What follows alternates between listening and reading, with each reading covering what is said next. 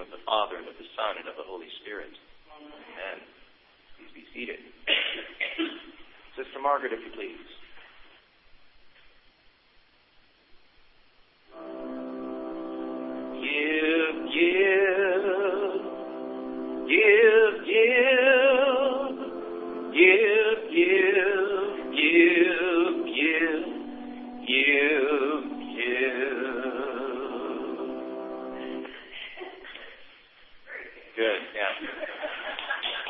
Glad you got that was a joke. That was a song that a comedy group in Houston called Radio Music Theater used to sing.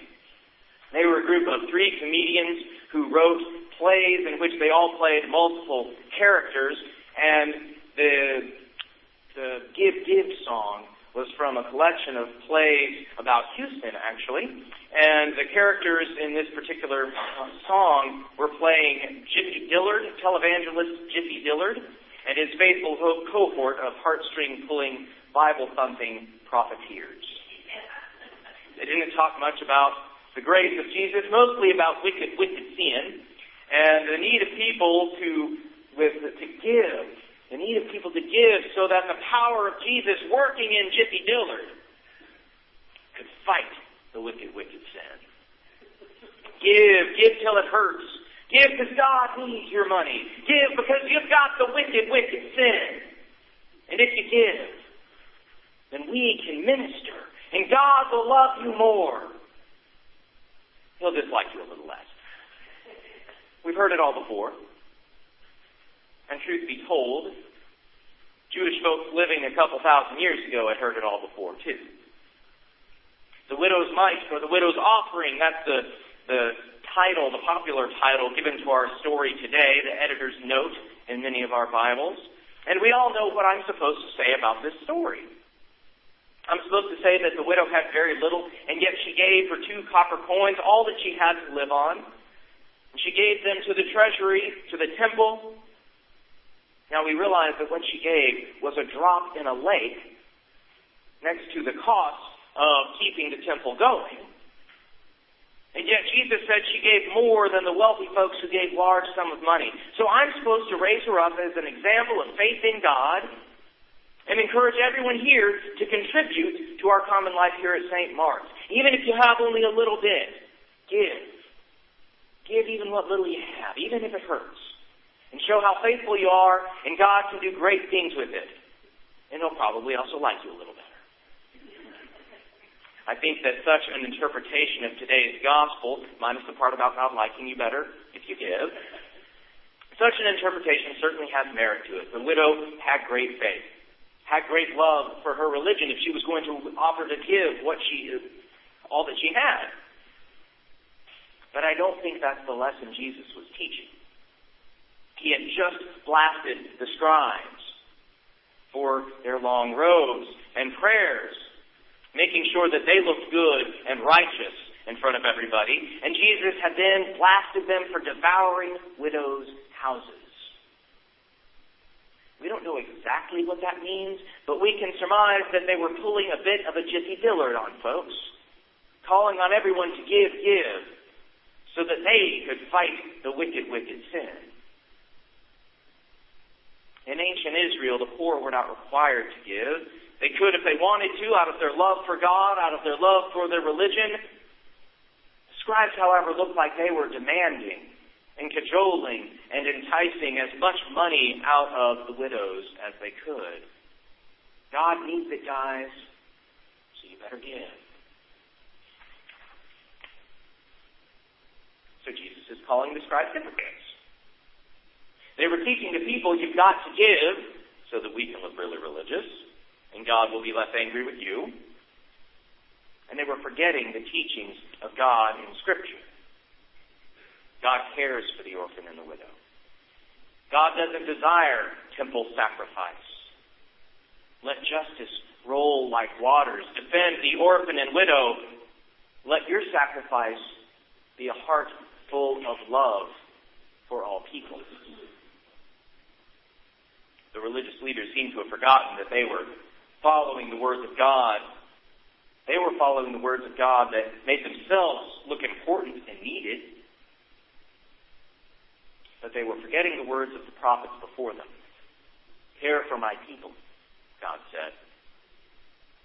Care for my people. Those are the sacrifices I want you to make.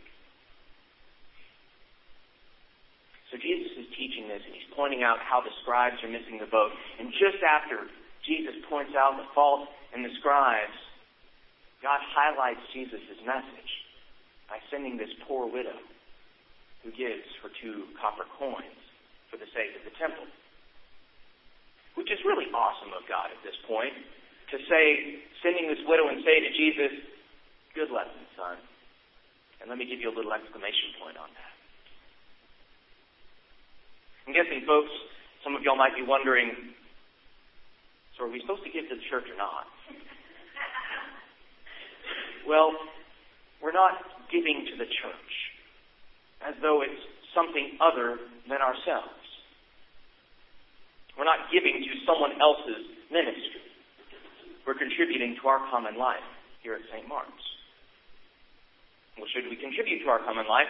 Well, if we want a building to come to gather and worship in and pray in, then yeah. That's not giving to God's ministry as though it's something separate from ourselves. Deciding that we want a common life together here. For that life, and to give to that life financially is a blessed thing and a wonderful way to live together. We pray with each other and we pray for each other in our life here. We get to share our faith with each other, which we don't get to do all the time. We could share our faith with a lot more folks. But we get to share our faith heart to heart with our brothers and sisters here. We get to share the joys of our lives together. The births of children. The times when we've had tragedy and then that tragedy has been overcome. The times when God has been obviously present in our lives and bringing blessing. We get to share those joys with each other. We get to share our sorrows with each other as well and gain strength from one another. We get to share Jesus with one another. Now, does that mean that we are supposed to contribute every last dime we have to our life together at St. Mark's? Well, I suppose if we all lived in the same very large house, and if we all shared our cars, and our food, and our clothing, then yes, we should give everything we've got. But we don't live that way, do we? Are we supposed to look at the widow in our gospel story and feel that compared to her, we are terrible, faithless people? No, I don't think we are. That's not the point of the story. We don't function and live for the sake of our religion. Our religion, the practices of our faith, the ways that the Episcopal Church function for our sake. In pointing out the widow in the story today, Jesus is once again showing us God's grace. Contra all the jiffy dillers out there, God's grace is not that if we give enough to make our religion rich and mighty, then God will forgive us of our sins and dislike us a little less. God's grace is that He loves us. Period. God's grace is that He forgives us. Period. God knows what a mess we are. God knows how hard it is to be human. God knows that we are bound by our sin. God knows that we feel shame and regret, and we're torn up by this inside. The shame and regret over the things that we've done which have harmed other people, which have harmed ourselves. And God's grace is that He loves us. And with all of that crud in our lives, God's grace is that He frees us from it and takes our sin and says, give your sin to me. And He holds it for us and says, you are beloved.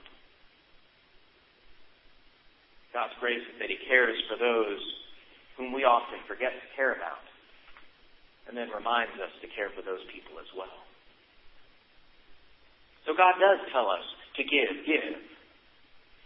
Give the grace that you have received. Give the love with which you are loved. Give the forgiveness with which you have been forgiven. Give thoughtfulness, the care, the concern which God gives, especially for those whom we often forget.